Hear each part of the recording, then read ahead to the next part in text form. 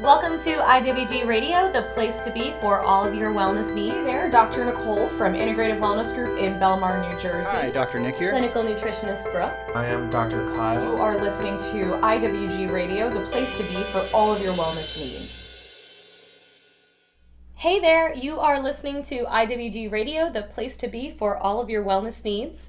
My name is Brooke, and I am the clinical nutritionist at Integrative Wellness Group, and I'm here with Dr. Nicole today to talk to you more about indigestion. So welcome, Dr. Nicole. I'll have you give a little bit of a brief introduction on functional medicine. Hey everyone. So functional medicine is an approach to using very specific lab analysis in order to get to the root cause of your symptoms. And then through the findings with the lab analysis, setting you up on a natural approach to resolve the core root issue of the symptoms that you're dealing with. So in a functional medicine perspective, talking about something like indigestion, why don't you talk about, what might be happening and some of the associated symptoms with that? Yeah, so I think indigestion is something that is synonymous with the other terms that we use, like heartburn, reflux. Some conditions that people may have been diagnosed with could be GERD, which is gastroesophageal reflux disorder.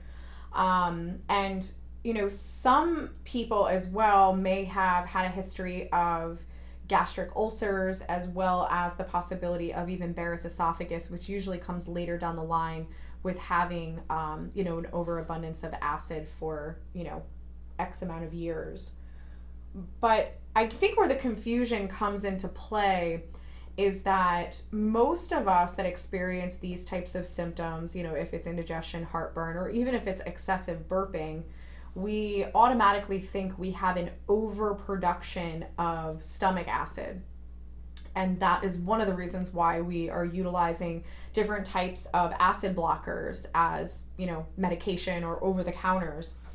But what I actually find in my practice is that 95% of people that are complaining of either burping, indigestion, heartburn, they are usually having a low amount of stomach acid, which is creating a lot of those symptoms. And I think that is surprising to many people. I would agree that most people think that, we're so branded that it's high stomach acid. And when you get those symptoms, it almost feels like a burning sensation. Mm-hmm. And I think that most people don't understand that there are a lot of reasons why, and you can explain them maybe why the acid would deplete, but that the food's actually sitting there and kind of causing that fermentation. Mm-hmm. So why don't you explain that process a little bit more? Yeah, so it's very similar to what you just said. So, the way to think about it is if you do have a lack of stomach acid, then, you eat food and one of the first parts of the digestive tract that it goes to is going to be the stomach. And normally you have appropriate amounts of acid that will break down your food and then move it through into the small intestine. But if you don't have enough stomach acid, then your food sits there and it almost starts to decompose the same way that trash does. And I know that sounds, really graphic and terrible, but, if you think about it, if you leave trash in your garage and, you obviously go out in the garage and you're like, oh my gosh, it stinks, it smells. And it's typically because, the food is sitting there decomposing and there's a gas that is coming off creating the odor. So if you have these different types of gases, which are the byproduct of, the food breaking down in the stomach, aka where it's not supposed to break down, then that is going to be something that will create that reflux type symptom and also can create burping.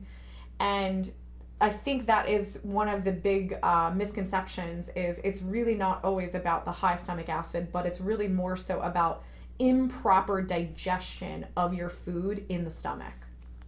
And so what would cause this to happen? So some of the lifestyle things that can really affect our stomach acid is chewing gum. And what I mean by that is if you're someone who chews gum often, then anytime you start to chew, your stomach starts to produce more acid. And typically it's because it thinks you're getting ready to digest a meal. So the stomach is essentially prepping itself for food to enter. So if you are chewing gum consistently, and your stomach starts to produce acid, and then it produces acid again and again and again, and no food enters the stomach, it's almost like fooled me once, fooled me twice. Okay, you're not going to fool me again. So the stomach just stops the acid production because of the lack of food entering the system.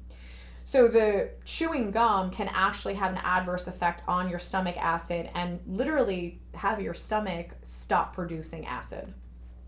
Another thing that can happen is actually coffee, and coffee on an empty stomach. So it's the same exact concept. If you drink coffee, which is highly acidic, on an empty stomach, then you're putting acid into the stomach. So the stomach, therefore, will shut down its production of additional acid. Because if you have acid on top of acid, you're going to get an ulcer. So your stomach will start to downgrade its production of stomach acid due to consistently having coffee, which is acidic, on the empty stomach. And then the last thing, which is deemed healthy for many people, is actually drinking alkaline water or ionized water. They're pretty much the same thing. So alkaline water is something that we have been introduced to because we say that having an alkaline environment in our body creates health. And yes, that is accurate in the blood. But if you are drinking alkaline water, you're alkalizing the one system in your body that should not be alkaline, and that's your digestive tract. Your digestive tract 100% needs to be acidic, not only for you to break down food, but also for you to fight bacteria or other types of infections.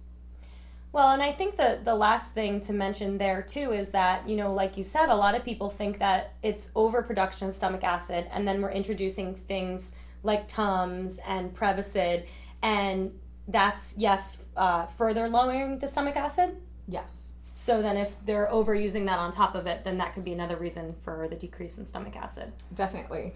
So, and I know this can sound confusing if somebody is using these different types of over-the-counter PPIs, which are proton and pump inhibitors, or, other types of acid blockers, and they're, mentioning that they are having some relief, even despite the low stomach acid. You have to understand that these acid blockers are going to kind of tone down the effect of some of the gases that the undigested food are creating. So that's one of the reasons why you might have some immediate relief.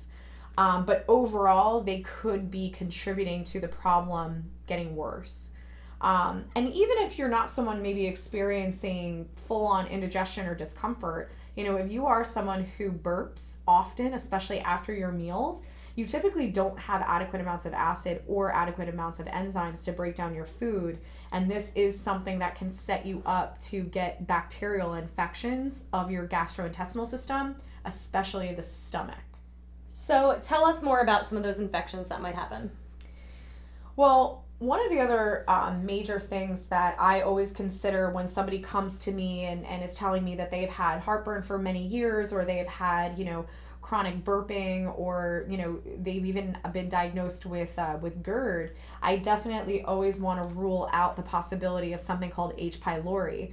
And H. pylori is a bacterial infection of the stomach, which is pretty contagious. So it's pretty easy to get if you've known somebody who's had it, or even if you've, shared a beverage with someone.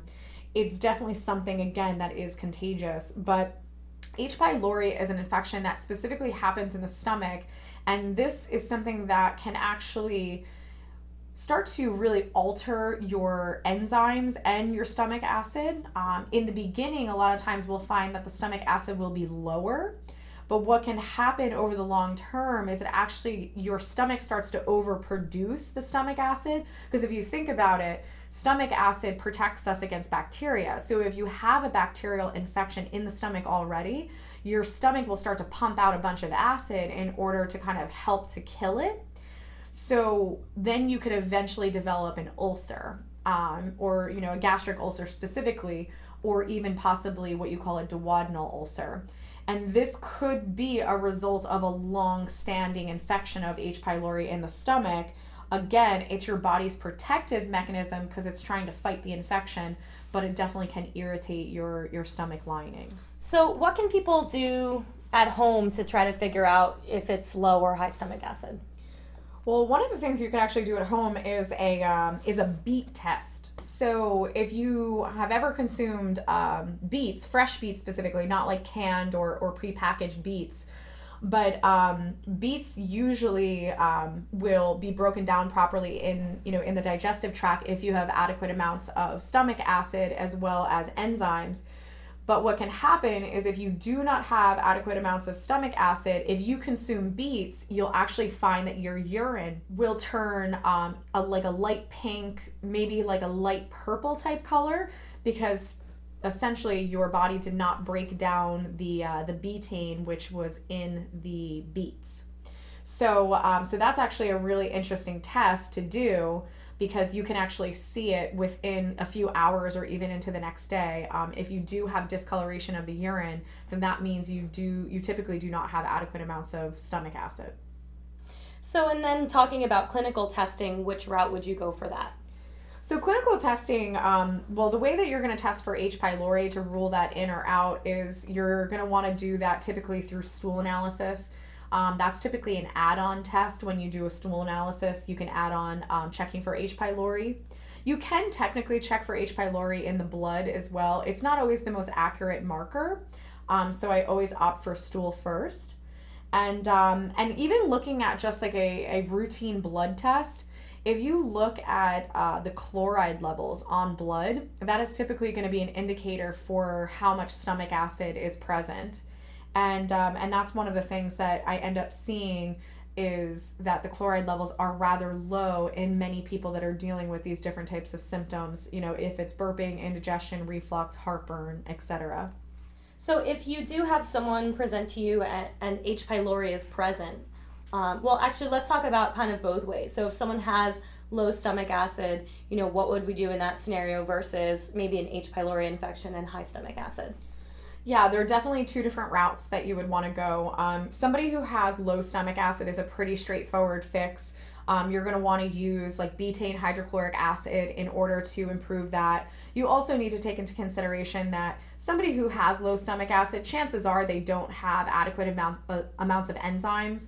And when I say enzymes, just for lack of confusion, you have an enzyme to help you break down proteins, you have an enzyme to help you break down carbohydrates, you have an enzyme to help you break down fats. They're pretty much for every molecule of food. So the enzymes travel through your entire digestive tract, but you do have enzymes in your stomach as well. So typically I will opt for a supplement that is going to contain stomach enzymes in addition to the hydrochloric acid.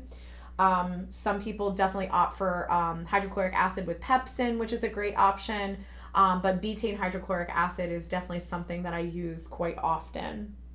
So that would be the route in the event somebody does have low stomach acid. In the event that somebody truly does have high stomach acid, then you would actually want to use deglycerized licorice.